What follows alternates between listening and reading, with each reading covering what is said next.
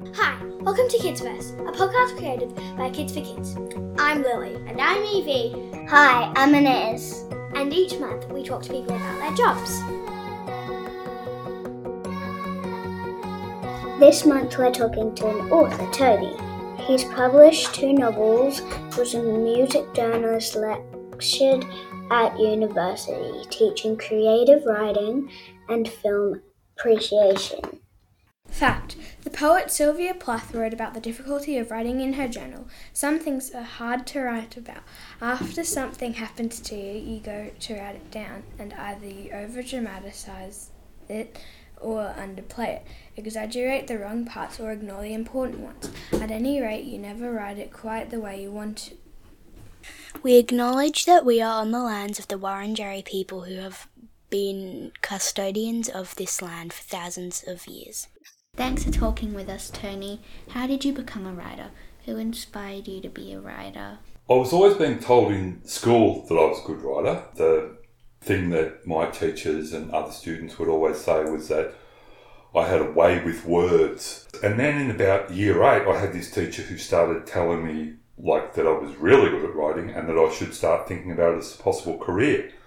She started giving me books that she thought I should read, and that in turn gave me, I guess you'd say, this kind of window into a world of writers that I never would have otherwise seen. I became kind of fascinated with many of these writers, one of whom was Sylvia Plath, as it happens. And so then I started wanting to read about the writers themselves, like biographies, etc. When I found out how it was they lived their lives, sitting alone at a desk, never having to leave home, getting paid to tell stories, I kind of knew I'd found my calling. What kinds of books have you written? Non-fiction or fiction? At school, we mainly write narratives and persuasive and recounts. I write mainly fiction. My 2 published novels so far have been fiction, and the new book I'm working on now is too. I've published lots of non-fiction when I was working as a journalist, but for me, making a story up from scratch is the thing that really appeals to me as a writer. I don't know why, but there's just something really satisfying for me in starting with this blank page and then filling it up. I read over it when it's finished, and if I like it, I feel this sense of accomplishment that I don't really feel in any other kind of work that I've ever done. I then get incredibly nervous about reading it aloud to anyone, but that's a whole other story. I like mysteries like the Hardy Boys. What kinds of stories do you like? I kind of like all sorts of stories, really. I suppose the ones that appeal to me the most have always had some kind of element of people being transformed in them. As a kid, 2 of the stories I really liked were Dr. Jekyll and Mr. Hyde and The Wolfman. Those are 2 horror or fantasy stories about people who quite literally are transformed into other beings. As I've gotten older, though, I've found that the idea of people changing in more realistic ways has become more and more interesting to me. I like the idea of people realising they don't have to be the kind of people society says they should be, that their identity is something that they own. And I think that's because I was this suburban kid who was told that I would work in a factory all my life. But then as a teenager, I discovered punk and realised I could do anything, and what I wanted to do was become a writer. I suppose the current equivalent might be LGBTQI kids discovering through stories that they're not alone. So yeah, I love this ability stories have to change our lives for the better. A really good example might be this famous novel by Mark Twain called The Adventures of Huckleberry Finn. It's about these 2 young boys, one of them white, one of them black, who go on this adventure up a river. And it was written a hell of a long time ago. It was probably set a long time before that. The society that these 2 boys live in is incredibly racist, and the white boy is told that if he plays with black kids, he will actually go to hell. But of course, they find themselves in this adventure on the river, and it's a really fantastic, ripping adventure yarn. And right at the end of it, Huckleberry Finn, who's the narrator of the story, says, oh, okay, well, I don't care anymore. I'll go to hell. And it's just this kind of fantastic line of this young boy transcending his surroundings, transcending his, really racist surroundings. So, it's a really great example of this ability of stories to change the way people act. What does transcending mean? Oh, okay. It just means becoming something new, becoming something that, in this case, perhaps you aren't. Like, for me, it was about I became a writer rather than someone who was going to work in a factory. Huckleberry Finn became someone who wasn't racist rather than someone who was. My favourite author is David Walliams. Who is your favourite author? My favourite author is another David, actually, Evie, a guy called David Foster Wallace. Although he's very white and very male, I've just never seen another writer anywhere near as intelligent as him. I think the thing I like most about his writing is the generosity. When I read him, I get the feeling that he sincerely cares for me as a reader. I mean, I know that's weird, but yeah, I really get that feeling. And the other thing about Wallace is that he's incredibly prescient. He has this ability to be able to predict the future. In his most famous novel, Infinite Jest, which he began writing in the 1980s, he somehow manages to tell us all about Netflix and all about Donald Trump. Pretty amazing when you think about Donald Trump hadn't even come to power until 30 years later, 40 years later maybe. Have you ever written about animals?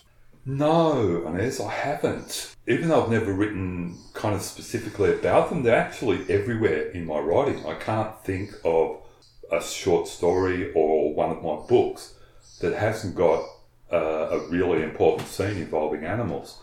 So, yeah, even though really I have to kind of answer no to that question, like I've definitely never written a story or a book specifically about a certain animal, they're kind of everywhere, and I feel like in my work they're kind of everywhere, a bit like in real life, hey? So, yeah, I feel like now, having been made aware of this, I may kind of have to do something about that. So, thanks for making me aware of it. How do you come up with ideas for stories? I kind of feel like I really don't have to.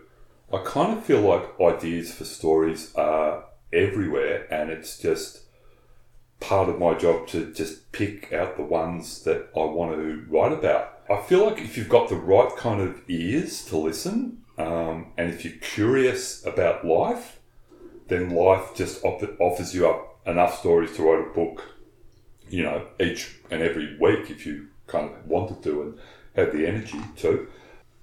I mean, I feel like when I'm walking down the street and I see another person, all I need to do is think for a second about what their life might be like. I could think about how their life might be better than mine, or I could think about how their life might be worse than mine.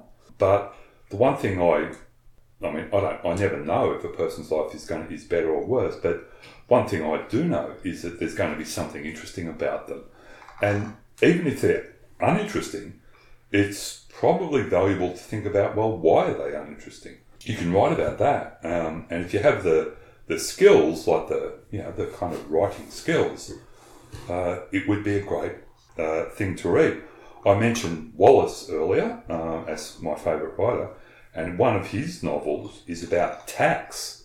To me, I don't know about everyone else, but to me, tax is about the most boring subject you could possibly ever write about, but I love his book about tax. And yeah, so I guess that just goes to show that, stories are like absolutely everywhere. How do you plan out how you're going to develop a story? Great question. I guess I both do and I don't plan out stories. Sometimes I totally know the end of a story as soon as I start. Other times I think that I don't know the end of the story, but when I actually get there and write the end, it feels like I knew it all along. And there's this thing when you teach writing that you should tell students to write what they know, right? So if they come from a farm, they should write about farm animals. If they come from the city, they should write about going to the coffee shop after school, or riding their push bike around, or whatever. And it's good advice for writers starting out, but the problem is at some stage you're going to want to write about something that you don't know, or have a character that's worlds apart from anything you've experienced, right? Which means you're going to have to do some research. That's the fun bit, though. I mean, my second novel was narrated by a 21-year-old young woman, so I definitely had to think a lot about things she was going to say that perhaps I wouldn't. So I guess that's kind of a part of planning out and developing a story too, doing research, I suppose. Is it hard writing the end of the story, putting it all together? I don't think so, not for me. I can't really speak about other writers, but for me, no. I feel like most narratives have logical conclusions, like places where they sort of should and shouldn't end. Kind of like I mentioned in the last question, as a writer, I sort of always have an approximate idea of where a story is going to end. My latest novel, for example, it's really like this huge mess right now. It's like I have no idea about several hundred aspects of how it's going to work. But having said that, I know exactly where it's going to end. So it's just, the problem is all the stuff that comes before it, really. Do you write with paper and pen or on a computer? I use a computer. Never really used paper and pen except for like a long time ago when I was in high school and we didn't have computers. That's kind of how old I am. Even when I left high school and I could afford it, I used a typewriter. I just kind of like the way typed words look on the page. I feel like I've got really terrible handwriting, so that may have something to do with it.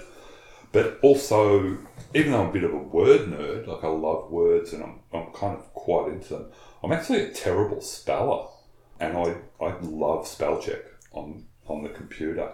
Another thing I love is the thesaurus function on the computer, and also I have the Oxford English Dictionary on my desktop, so anytime I'm thinking about a word, I can click on the Oxford English Dictionary, and not only will it tell me the definition of the word, it will actually tell me when the word was first used and by who, and then it will tell me, how it's been used throughout history.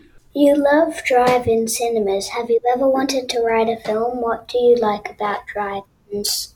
Okay, yeah, I do love the drive-ins. What do I like about them? It's just such an awesome night out, but it's also, for me, I was born in the 20th century, and for me, the two most significant things that happened in the 20th century were the invention of the motor car and the invention of cinema. I mean, cinema was technically kind of invented in the late 19th century, but, let's just, for convenience sake, let's go with 20th century, right? And for me, the drive-in is the coming together of these two kind of most significant inventions of the 20th century. So, yeah, I just love it. Have I ever wanted to write a film? Yes, I have. Actually, my second novel, Sickness Country, was originally written as a screenplay. So I have written a film. I've written a couple of films, actually. What did you want to be when you were our age? Okay, well, funnily enough, given we've been talking about animals, I wanted to be a vet. You guys have totally inspired me now. I'm seriously going to go home and start writing something about reptiles, possibly, and maybe vets who, save the world. I don't know. Something. Yeah. Thanks, guys. Thanks for talking with us, Tony. Thanks for listening to Kids First. Tell your friends all about it. You can contact us at kidsverse.com.au or via Twitter at kids_verse.